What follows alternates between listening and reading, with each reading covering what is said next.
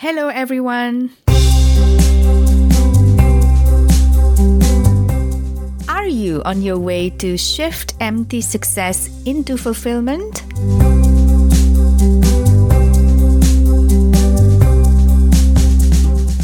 Welcome to Uplift My Life Today, the podcast.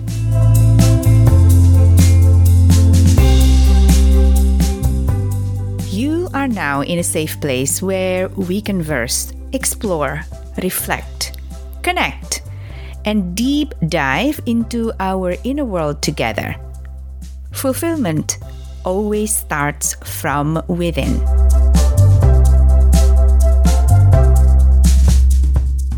Every conversation and discussion here is a journey, one that you will likely to continue even after the episode completes.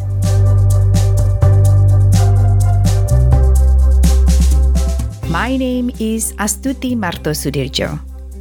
I am your host, and thank you for choosing to uplift your life today.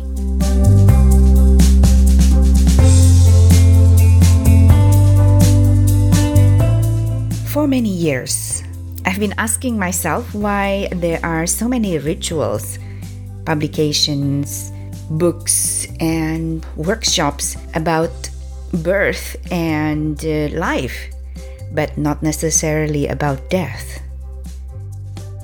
Are we scared thinking about it?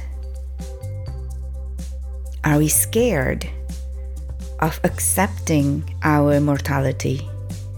Of knowing that our time here is finite? What are we fearful of? Death is one of those topics that is so important in me in integrating peace into my life. So I decided to speak to Rachel Fuhrer about it, and we agreed to create together a series called Death and Dying. This is the first episode out of 3, and it is going to speak about natural death, what it means, what it can look like, why it is important to be prepared for it, and how to do it. As a professional, Rachel is an international counselor, therapist, and coach. Many years ago, she personally experienced the slow decline of a loved one to death and was struck by how all support and attention seem to focus on the dying and not on those closest to them. She trained as a bereavement counselor at a private hospice in Johannesburg and gave her time to the dying and their families during the transition process, and continued to support those left behind in finding their way back into their lives. For those who did not wish for a traditional service to say farewell, she also created a non-denominational celebration of life, which she has led for many families, and due to Corona, now even by Zoom. Having made her home in Switzerland, she has recently also completed palliative care support training there. She continues to offer spiritual care to those faced with their end of life and those closest to them on request. The content of this episode, including this one, is thought-provoking and just touching the surface of this really vast topic. My wish is that we start the journey to understand death and the dying process so we can live more fully.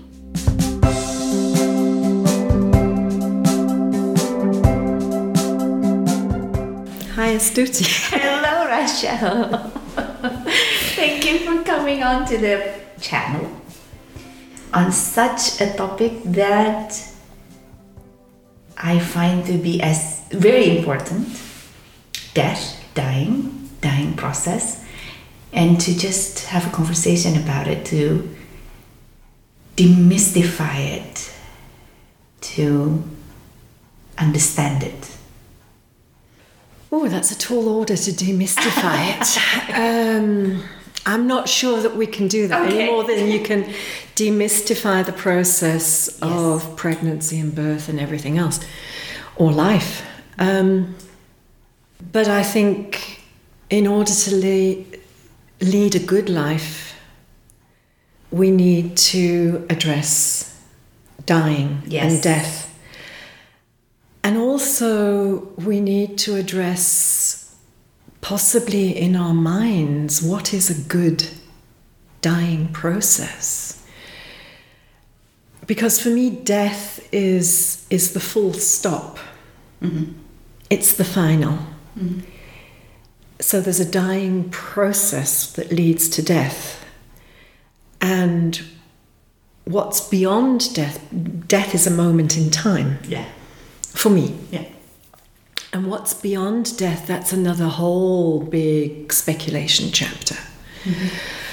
And you've had your experiences, I've had my experiences. We both have anecdotes from other people who've had experiences.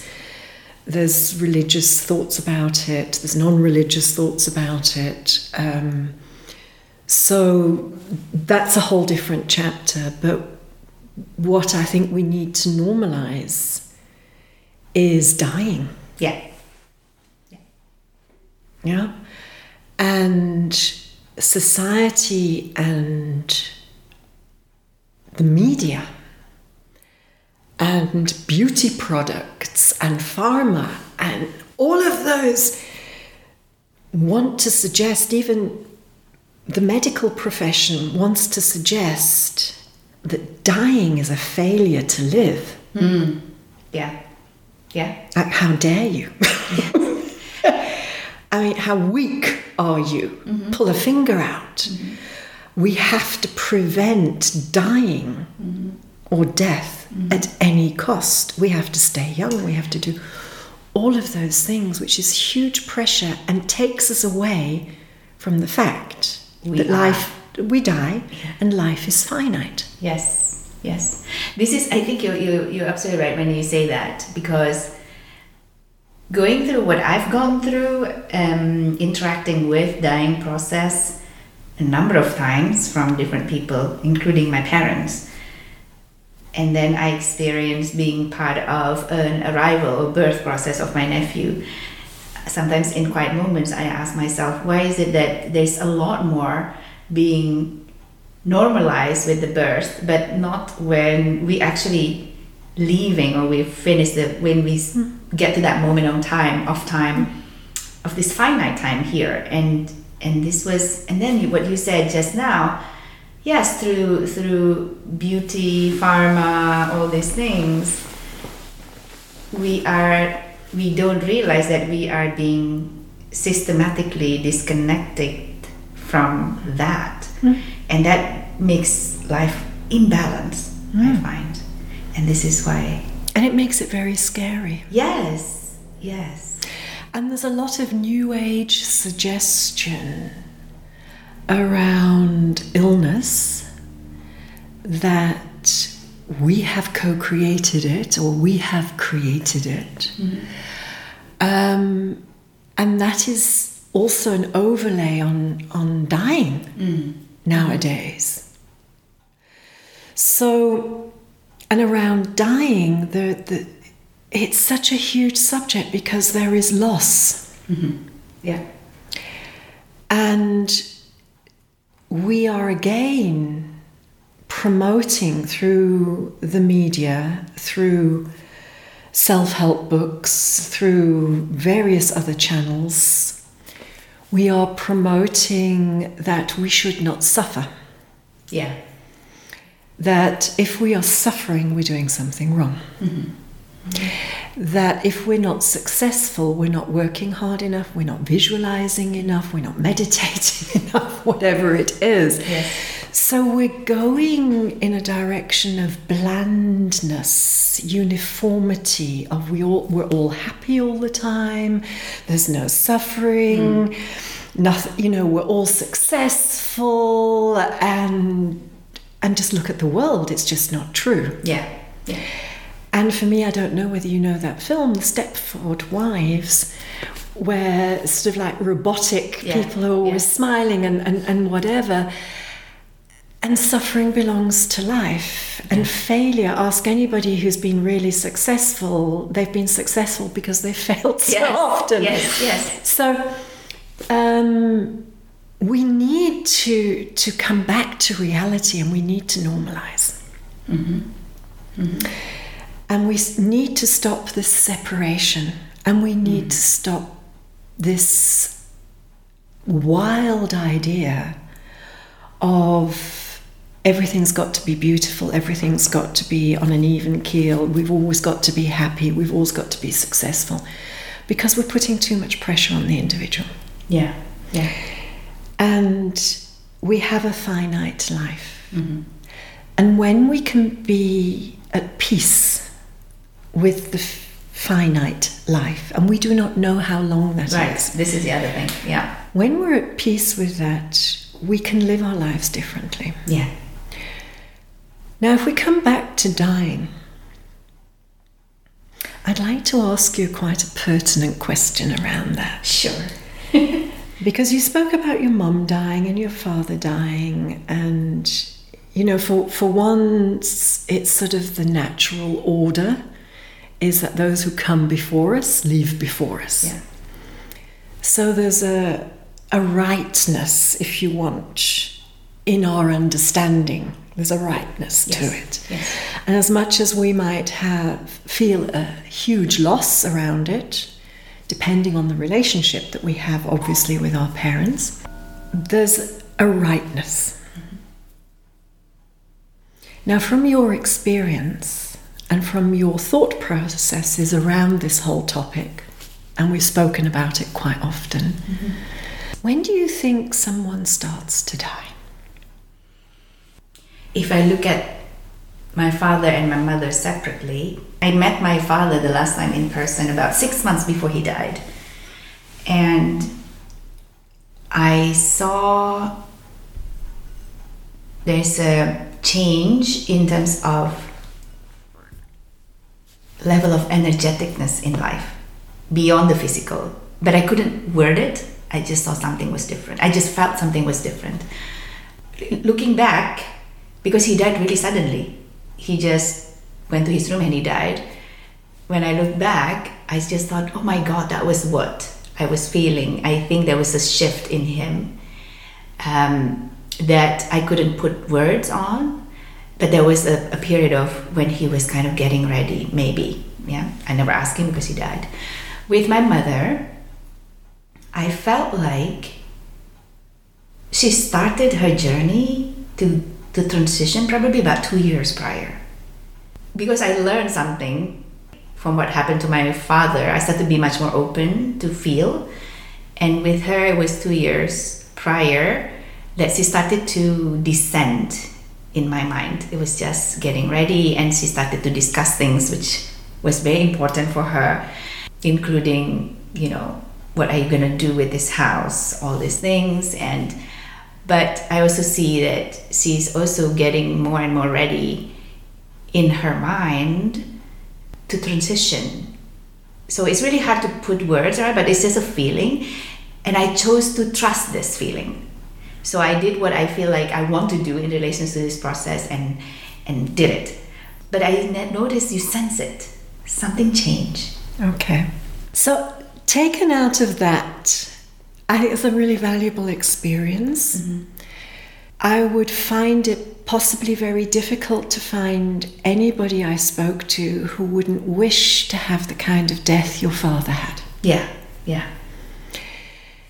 And it's becoming rarer and rarer that somebody, you know, we all know the stories of Grandpa sat down in his chair for his afternoon nap and didn't wake up. Yeah.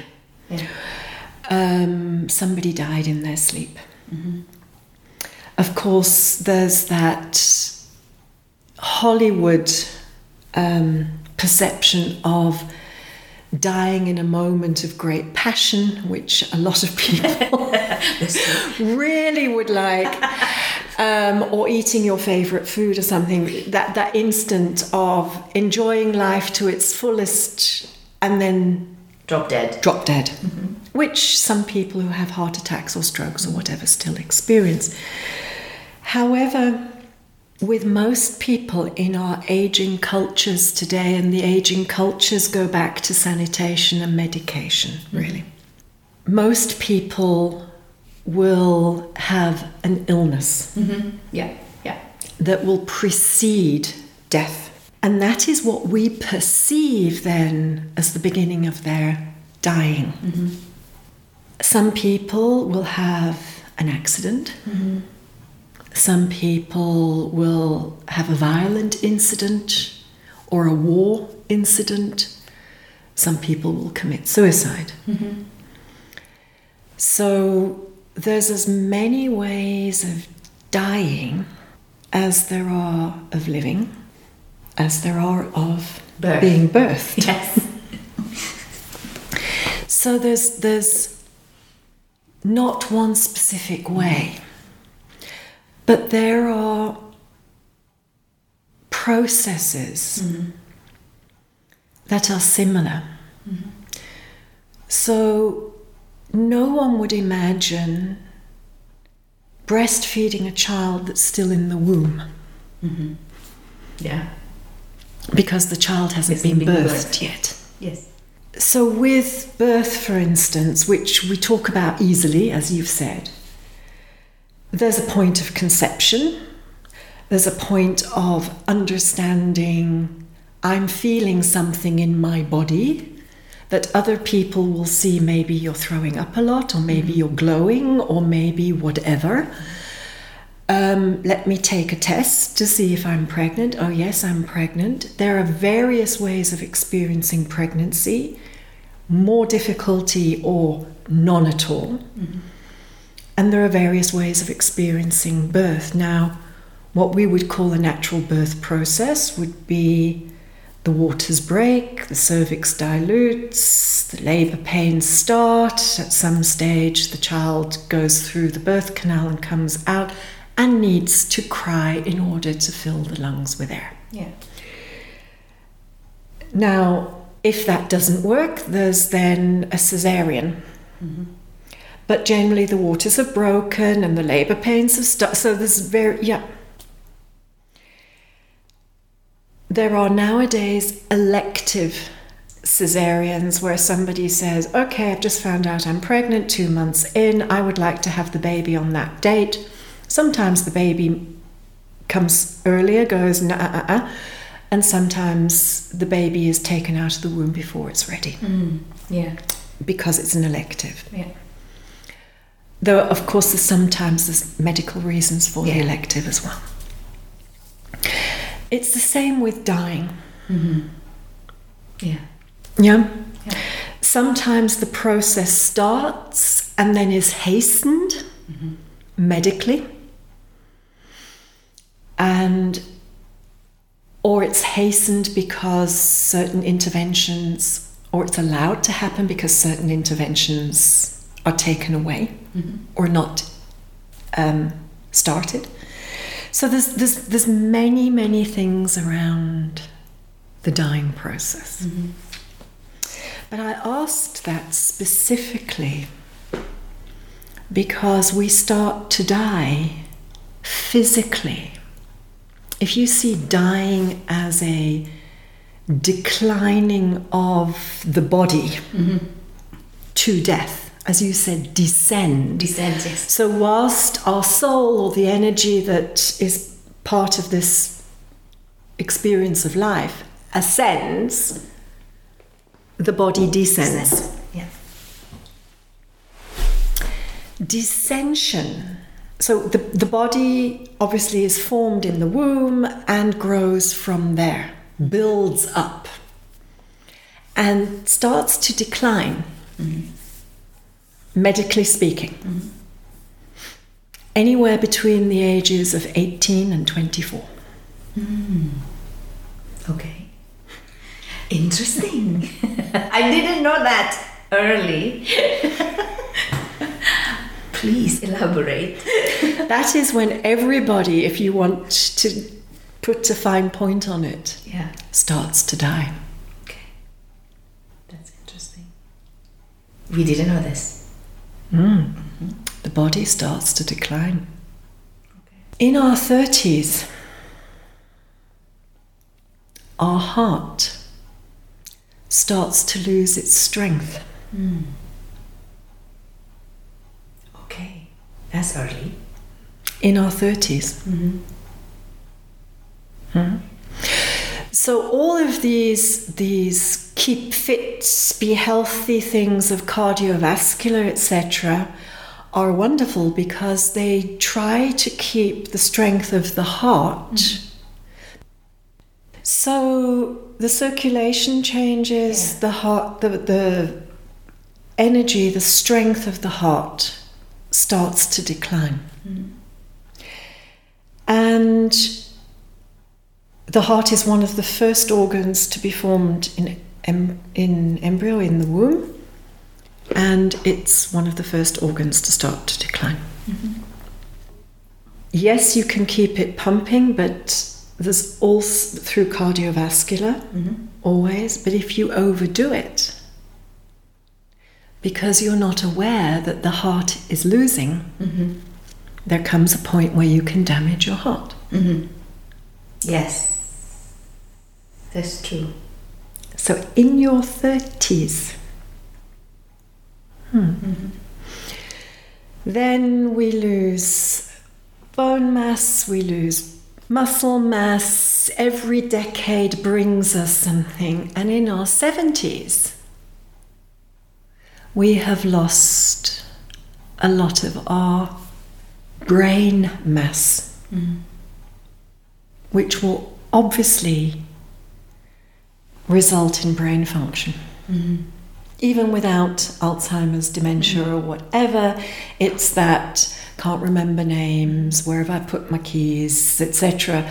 But that is a known that in your 70s, the brain mass, you've lost generally a quarter to a third. Just mass. So yes, neurological pathways, etc., etc. And that is the way that the body is designed. So yes, you can keep your mental acuity going by doing crosswords and whatever, but you are still losing brain mass. Yes, you can lift weights, walk a lot, whatever, to keep bone density. But your body is designed to decline. So through medication nowadays, we keep people going to 90 and 100, etc. The design of the body has not caught up. So because of medication, because people start at younger ages with blood thinners because they have thrombosis or blood clots or heart problems or whatever, or they start taking extra calcium because of bone density, or we're trying to move against how our bodies are designed. But the truth of the matter is, that's keeping us alive, which is why more and more of us are becoming ill in order to die, rather than just sitting in our chair or going to bed, is because we are intervening very early.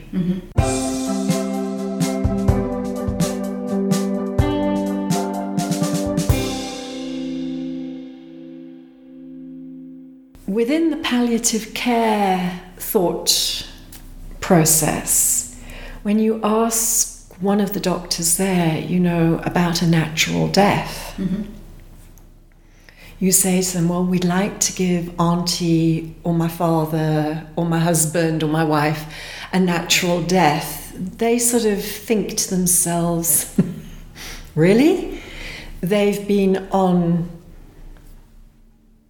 blood thinners for 30 years. They've been on this asthma medication, insulin, whatever, for so long. That is, without that, they would have had a natural death at a much earlier age. To say natural death now is an anomaly, really. Mm-hmm. It's so interesting that you say that, because my mother was even questioning herself. She had diabetes for 35 years. The last few years of her life, the last 2 years when I spent a lot of time with her, she was reflecting with me. It's like, I don't understand why I last this long.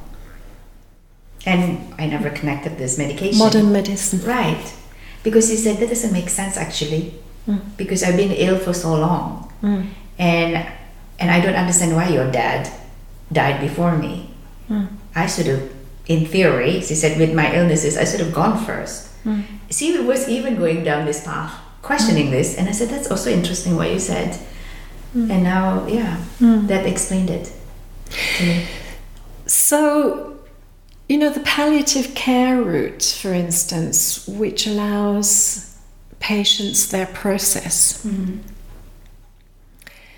and aims at somebody who is ill and dying, aims to give them the best quality of life until that moment of disconnection, which is death. So it reduces the therapeutic approaches. It reduces interventions that most probably will have no good outcome. And it looks more at spiritual care, pain medication, giving them the time to make their peace, to say what they need to say, to look after what they need to look after, so that they can go have a good death, if you want. But natural death rare is very rare nowadays. Yes, I see your point, Natural death is very rare. And even if we just look at health supplements that we take, natural death is very, very rare. I'm taking supplements. Because we do say, with all the opportunities that we have nowadays, we say, well, as long as I'm alive, I'd like to be pain-free and as fit as I can be, and enjoying everything as much as I can. Good quality of life. Good quality of life. Yes. Which means that we're actually in a palliative frame of mind. Actually, from the moment that our bodies start to decline, which is in our early 20s. 18 to 24. Yes. We are all in palliative mindset. Certainly. It's normal. Yes. Yes. Whereas palliative, this new word, and what is it exactly? But actually, if you look at it that way, you could say, if a stretch of the imagination, we're in palliative from the moment we start to decline. Because we try to not only stop it, but slow the decline. But it's there. That normalizes it. Wonderful. So up until the mid-18th century, I can't speak for Asia, I can't speak for Africa, but in Western civilizations, up until then, death was very much part of the village or the settlement. Not only the family, but part of the village. And happened within the village. So in the village there would be somebody, not only who's the undertaker, but somebody who would sew the gown that they were buried in, and there would be people who came to sit watch whilst other people did the cooking, whilst other people... There would be an in and an out. It was part of everyday life. The body would be taken through the village on a horse-drawn, ox-drawn, whatever cart. People would walk behind it. The grave was in the village with the village church. People would go visit and talk to the dead. It was part of everything. And so from mid-1800s onwards, it started to become more of a personal affair. Started to become more of a family, just the family. Started to become, with medicine coming in, sanitation starting to happen, people washing their hands and things like that. Hospitals starting, it was like, this is too much for the family to do, and because it's now a family affair rather than a village affair, that we're not going to ask others, so let's put them into hospitals, hospices, let's take them away. And death became sanitized. We can't look at it. We can't look at the dead. The children no longer went to funerals. I mean, 20th century, 21st century, how many children go to funerals? How many children actually touch the dead granny or grandfather, or kiss them or whatever when they're dead? How many sit at the bedside while somebody's dying? So it's become institutionalized, it's become sanitized, it's become, let other people do that work, we'd rather pay for it. Because it's not pretty. So palliative is wanting to change that to people dying at home again. With carers at home, as in professional carers, you know, district nurses. Here it's called Spitex in Switzerland. There's that kind of format of people, professionals coming to your home, either visiting 3 times a day, or actually being employed to sleep there, or volunteers coming during the night and nurses during the day. All different forms, or hospices, where somebody has a room and often the loved ones move in, or they take turns, or whatever it is, and it becomes a room away from home, but sort of like a homely place. And that is actually the way that most people would like to die. In their mind, they'd like to die at home. And they'd like to die in the presence of their loved ones. I can confirm from my parents. They both died at home and in the presence of their loved ones. Yet some people do prefer themselves to die in hospital because they are comforted by having professionals around them who, at the drop of a hat, can give them new medication, can change this, whisk them off to that, etc.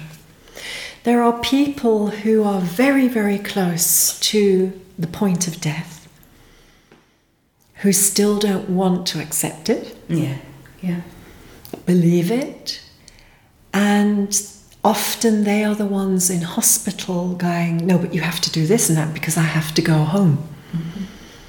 And that is not the symbolic language that a lot of people use when dying. It is the, I have not agreed to this yet. I am still bargaining. I am still saying, if you give me this or I do that, then I can go home again and restart my life. So there again we see how different death arrives in our lives, because the dying is so different. And the dying is so different because depending on what it is, the weakest organ that starts the dying process for real, not just the decline process, whether it's the lungs that are no longer functioning properly and therefore there's a carbon dioxide buildup in the body and that poisons the body, whether it's the kidneys that no longer function properly, and therefore people can no longer urinate properly, and therefore there's a build-up of toxins in the body, or whether it's the liver that no longer, etc., or the heart. So a lot of people think that the heart is what kills you. When the heart stops beating, obviously when the heart stops beating, you're dead. Yes. Yes, absolutely. But it can be the last organ to stop. Yeah.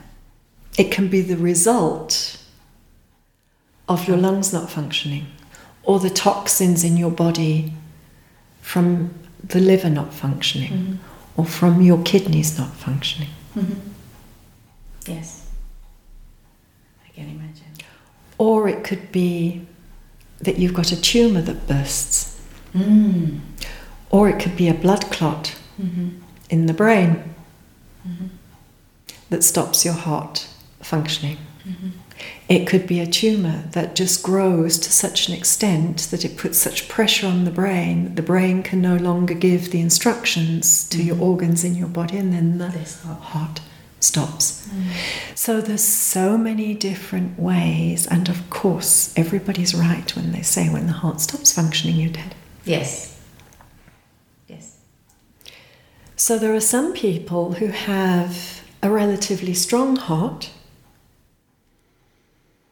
and they think in old age, because they have no pain and they have nothing that they experience as out of the ordinary, health-wise, they just feel themselves declining rapidly. And they say, oh, I don't know if I can ever die because I've got such a strong heartbeat. They will, and not necessarily the heart first. Yeah. Other organ would go first. Yeah. So there's so many questions, as I say, around the dying process. And when we speak to people about dying, a lot of the answers are, oh no, you're too young. Yeah. Well, as we start declining at the age of 18, with this kind of reference point, and our heart starts losing strength in our 30s, when is too young? In a what we would easily term a healthy person. And let's be clear that a fit person is not necessarily a healthy person. And a healthy person is not a fit person. They are two different things.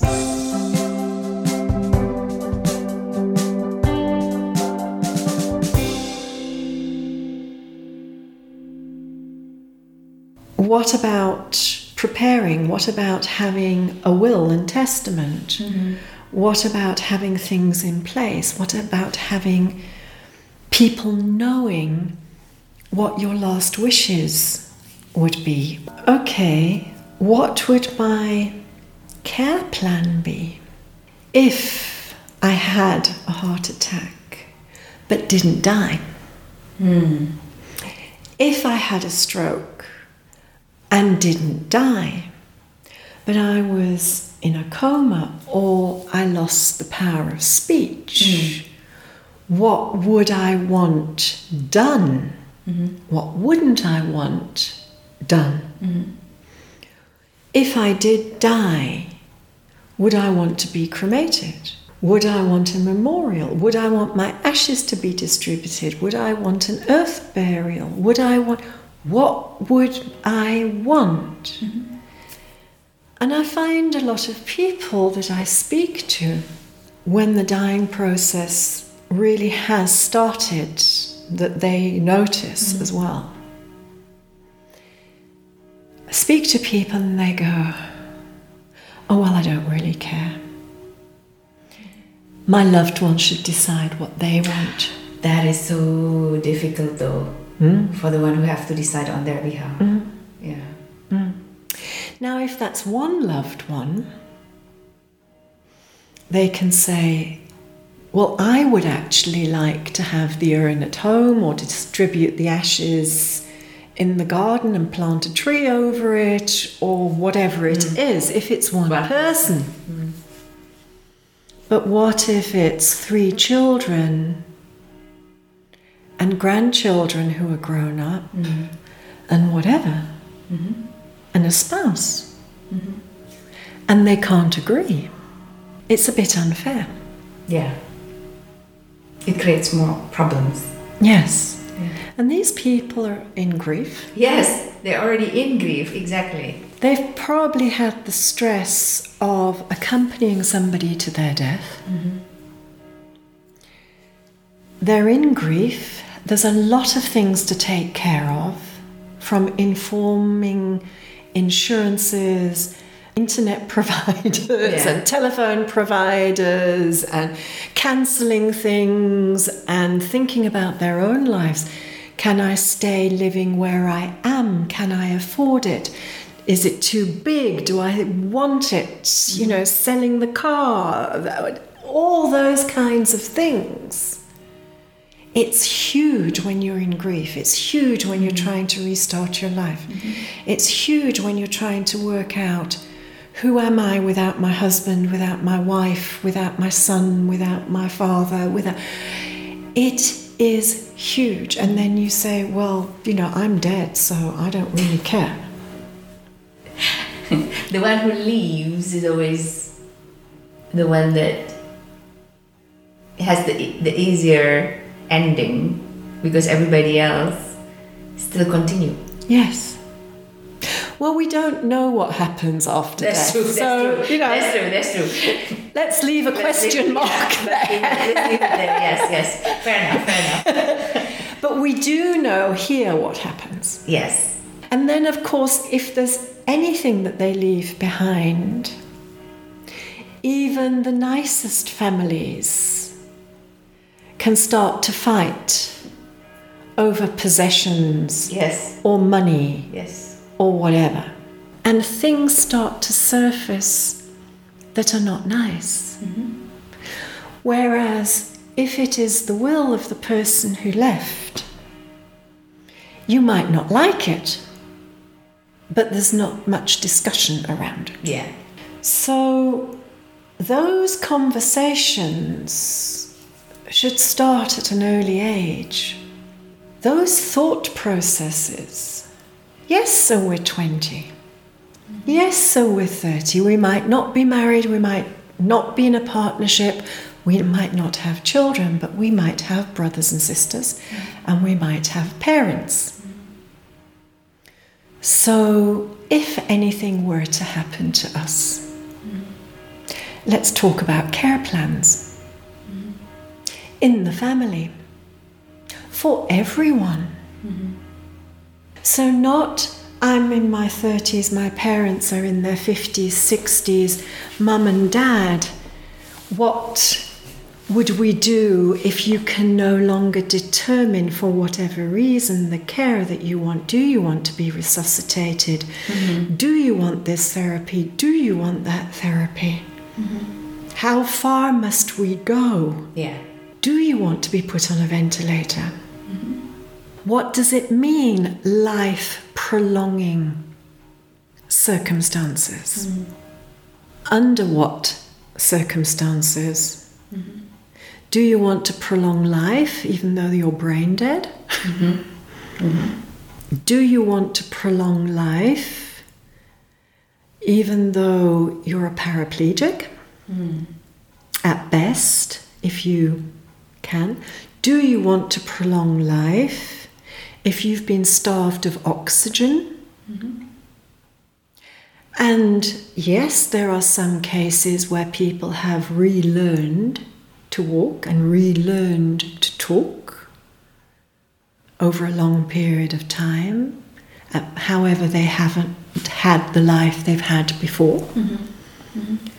When is the cut-off point?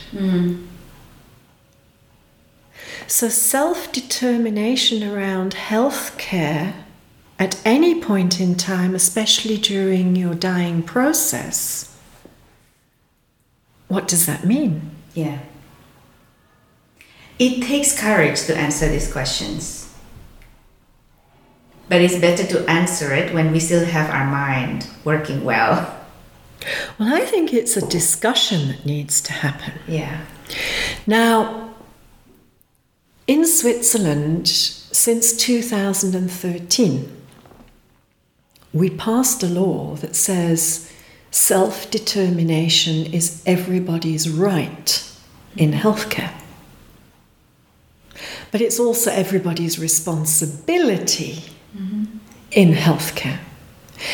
And so we have patient care plans online that can be downloaded from various institutions, from the Medical Association, the Swiss Medical Association, from the Red Cross, from the Assisted Suicide Association called Exit, for instance, though there are others in Switzerland.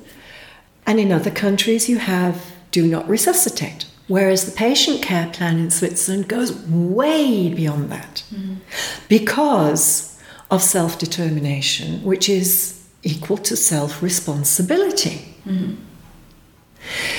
Now, the advice is that you should not fill it in without some kind of professional support or advice around it. Because there are a lot of questions in there, for instance, about what do you value in life? What are your values? Not only what do you value in life, as in what makes life valuable to you, but also what are your values? What is your experience around death? So that doctors reading that, or family or carers reading that, can say, given these values, given this, that this person has written, we can take them off that machine or we won't put them on it.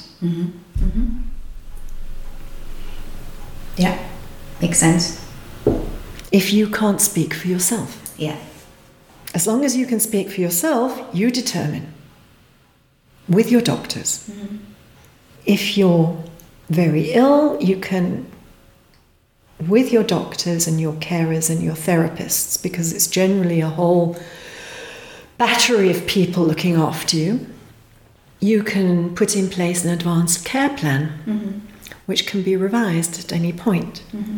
With a patient care plan, which is your own responsibility to do, it is suggested that you revise it every 2 years because your circumstances and your values and what you value in life can change. Yeah.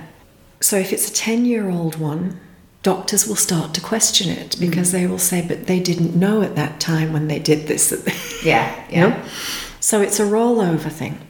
But it's something that should be done with your loved ones and within the family constantly. In this rollover thing. But not only for the parents or the older people, because it can happen. You can get breast cancer at 28 that metastasizes. And then what? So the preparation for the dying process, these care plans are for then those moments when you cannot speak. The advice is have a shortened version, as in an emergency, where the doctor doesn't have the time to study 7 pages of your values and what's important to you in life. They want to know, do we resuscitate, possibly break ribs in resuscitation? It's not like on TV. And bringing that person back from death, because that is what resuscitation is. That person has died. Come back. That was their natural death. Yes. That was their natural death. If we resuscitate, we bring them back, if possible. They might have been starved of oxygen. If we break ribs, which is often the case, They could penetrate the lungs. There could be more damage than good. If we're talking natural death, that was it. Yes. So, do you really want to be resuscitated? Often people say yes, and they don't realise what that means. And nobody explains it to them. Doesn't mean that's going to happen. Broken ribs, it's often the case. Doesn't mean that it's going to penetrate an organ. Can happen. Doesn't mean there's going to be starvation of oxygen. Can happen. Anything can happen. Do you want to be resuscitated? So yes, in the 5, 6, 7 pages, when we read it afterwards, once you're back, we'll see because of the values in your life, etc. Yes. And we respect that. But if there's an emergency, we don't have that time. So it's, do you want to be resuscitated? Yes or no? Do you want to be in intensive care? Yes or no? Do you want to be on a ventilator? Yes or no? Yeah. Because if it's no, it's let me die. Yeah. That is my natural death, and I will take that. Yeah. That's the short form. And then there's the long form. And it should be looked at in Switzerland. It is recommended every 2 to 3 years, update it. Or just re-sign it and redate it, that it is still your wish. Who gives this document? That's a very, very good question. Nowadays, because we are so, I believe, advanced in this area in Switzerland, by law we need a medical care plan, insurance, a basic insurance. You can add on top hospital insurance and various alternative therapy insurance, etc., but you need a basic one by law. So your healthcare insurer nowadays gives you a little credit card with a chip on it that has all of your information for your doctor, for an emergency doctor, for a hospital, and that's the first thing they ask for. Literally is this card. And your healthcare insurer now also has the option that there's a question in that chip that says patient care plan, yes or no. So it's a tick or an X in the box. So you can send your patient care plan or a copy of it to your healthcare insurer. Now, there's not a doctor except for the emergency doctor. First of all, they will resuscitate you. An emergency doctor called out, you're walking along the lake, enjoying life, and suddenly collapse. Somebody phones an ambulance. They will bring you back. They will bring you back if they can, because that is their mandate. Yeah. They will not look for a DNR. Yes. Unless, even if you've got it on you. I have the card. Even if it's strapped to your chest. Their mandate is resuscitate. Yes. So there are still loopholes in this. Because they can be taken to court by your loved ones. Even if there is a DNR. Yeah. They can say, but it was your job. Yeah. They can lose their job. So they will resuscitate. Yeah. So if you're out with your loved one, walking along the lake or up a mountain or whatever it is, and you collapse, and your loved one believes that you are in the moment of dying, and they know you have a DNR, if they respect and love you and can deal with it, this is another thing. Yeah.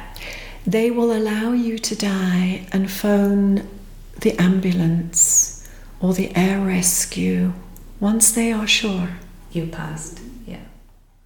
But actually, they should be trying to resuscitate you. And if a passerby comes, it is up to them. It is a requirement of civil law. To help. To help. So it's very difficult to have a natural death if there's somebody else around. If the You know what I mean? Or unless you're in hospital and they know of your do not resuscitate. Yeah. And I say, if it's a sudden occurrence, it's difficult. But if you have a care plan, as I say, you can lodge it with your healthcare insurance. You can lodge it with your GP. And you can have one at home that everybody knows where it is. So that if anything occurs whilst you're in care and it's not sudden and air rescue or ambulance or whatever it's called, then they know not only the do not resuscitate, but not into intensive care, not onto machines, not whatever, or onto machines to this extent, because there's also, it's like a multiple choice questions. Into intensive care, yes, but not that. Onto machines, yes, if it's this, but not that. And these are questions that when you're 20 or 25 or 30, you think, why on earth? But you could be in an accident. And in a coma. You might have broken every bone in your body. You never know. And somehow it's unfair to have that conversation with your parents without doing it at the same time for yourself. It should be a stuti when you next visit your loved ones, something that you sit down and say, look, I've got a patient care plan from Switzerland in English. And these are the questions, and I find them really relevant. Why don't we all discuss this? Heaven forbid we need it. But why don't we discuss this? Because it makes us aware that life is finite. And it puts an appreciation of life without that aspect to deal with at this point in time into a very different light. Now, for America, for instance, there is this movement called the Conversation Project, which they've adopted in the UK as well. And it is exactly that. Care plan, advanced care plan, what do we do? If you can't speak for yourself, what do we do? How far do we look after you? In your dying process. So for all the English speakers around the world, it's worth Googling the Conversation Project and looking at what they talk about and suggest and thinking about it for yourself. So for instance, for myself, because I have no partner or life companion, I have no children. I have a guardian, if you want. I've established a person who I trust to take care of these things for me.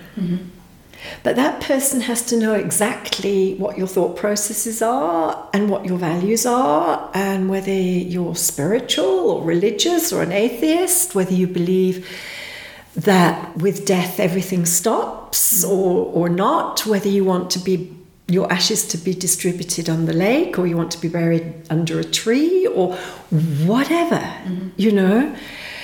The thing is about family, you can talk to them about things, and so say, well, I don't want to be resuscitated, or I don't want to be on this machine, or there's this idea of life prolonging measures.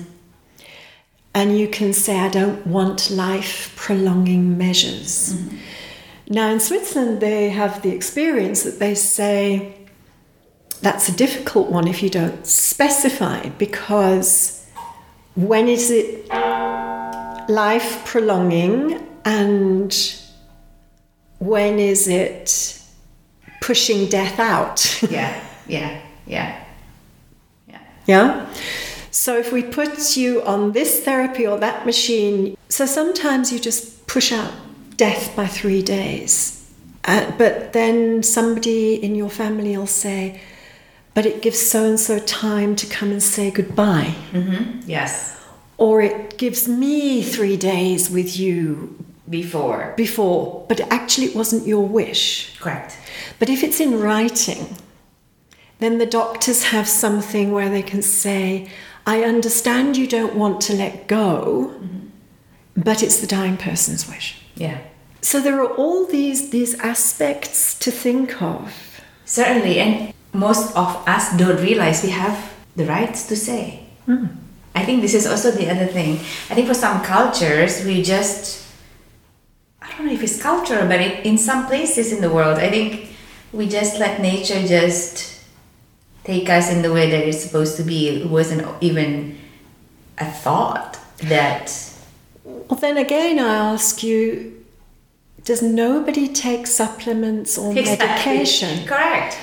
Yeah. So we don't let nature That's true. That's take its true. way. Yeah. We don't. We don't, actually. Correct. Yeah. We don't any longer, which is why I brought up that the body goes into decline. Yeah. So once we face up to that, then we take charge. And I think, again, that thought of we don't think we have the right, is that true, or we don't want to take responsibility? Yes. No, correct. No, exactly. Because as I was sitting here, and I said to myself, I don't have this plan. This is something I want to do because I can see how this will be useful for my process. But this is also quite daunting. Yes. Answering the question is quite daunting. And maybe some of us choose not to answer. And there again, I say that here in Switzerland, because I'm talking about Switzerland right now, because this is where we're both based, and these are the possibilities and opportunities here. But here in Switzerland, they do say, looking at the topics that say the Conversation Project brings up, but that's generally when somebody's already ill. Here it's before you're ill, actually. Anybody should have it. The patient care plan, they say don't do it on your own. So ask a professional to guide you through that. And so, for instance, there's an organization that advises old people. And old is pensionable age, so it's from mid-60s onwards. You're old. Well, we know in your 70s you've got less brain mass, but so it's called Pro Senectute, and they advise the aged. They also take on counselling for the aged. They help you with your taxes. They help you with this. They help you with social grants. They also organise courses, and at your level they organise events, walks and things like that. But they also have people who take you through a file, and in that file is who would be your guardian if, for instance, you can no longer take care of yourself because you are no longer mentally able to, physically able to, whatever. Who will make those decisions for you? Financial decisions, other decisions, not just healthcare. And they talk you through the patient care plan. Because it becomes normalized in a conversation with somebody you trust, who gives you the options, who doesn't sort of go, oh, we're going to talk about a really terrible subject now. No, normalize it. They also look at, do you have a will and testament? Because if there's a painting that you have in your room, or there's a special piece of jewelry or your watch or whatever, do you want your siblings? Do you want the people you leave behind to fight over it? Mm-hmm. Or do you want to give it to your best friend rather than your siblings? Mm-hmm. Or do you want it sold and the money given to charity? What do you want? Mm-hmm. Within the law. Now in Switzerland, you have to give a certain amount to blood relatives, whether you like it or not, which is always up again for discussion, but and always brought back to the vote. But there's also a part that you can decide freely on what you want. So all of these things, I think it's about taking responsibility. Mm-hmm. And of course, as a therapist and counsellor and coach, you know that I've always said we can grow old just by consistently breathing, but growing up demands inner work. Mm-hmm. And this for me is part of growing up. Yeah. It's never too late to grow up. Yeah. No, I agree. And I'm so grateful we have this conversation because it makes sense. I just didn't know there is such thing as patient care plan. I think even though this is very much Swiss specific, but I think what is in this process can be discussed everywhere else. And you can do it in any country, mm-hmm. and then with any of your loved ones, and then they know, or at least they get the copy of it. Yeah. And then they know that the doctors are not going against your wishes. Yeah. And it frees them up to grieve. Yeah. This happened after my dad died. He died really quickly. We had this conversation with my mother, simply because we know there will be more complication health-wise. We felt, I think the kids felt a bit awkward to ask the question, but my mother was very happy to answer. Knowing who she is, she prefers to tell you, this is what dignity looks like to me. And so we were very relieved because we were quite clear in terms of what she wants and does not want. And I'm sure she has thought about it for some time, and we execute really on that. Nothing is written. We were having conversation about it, and we felt very calm to inform the doctors about that. And the doctors are very calm in receiving this information. So there was not much complication in terms of choices because we know. Well, I think if your father hadn't died like that, you wouldn't have done it. Correct. And that is the pity, because as you say, it calmed you all down. It's stressful enough. Yes. I mean, having said it calmed you all down, it doesn't mean that you weren't stressed. No, correct. As you accompanied your mother through 2 years of dying. Yes. But it took that away. It took the tension away between the siblings of, I think she'd want this, now I think she'd want that. And it also takes away, once somebody has died, that feeling of, did we get it right? Yeah. So taking responsibility for your own death actually means taking responsibility for your own life. And do you want, at the end, to have more quality of life or a longer life?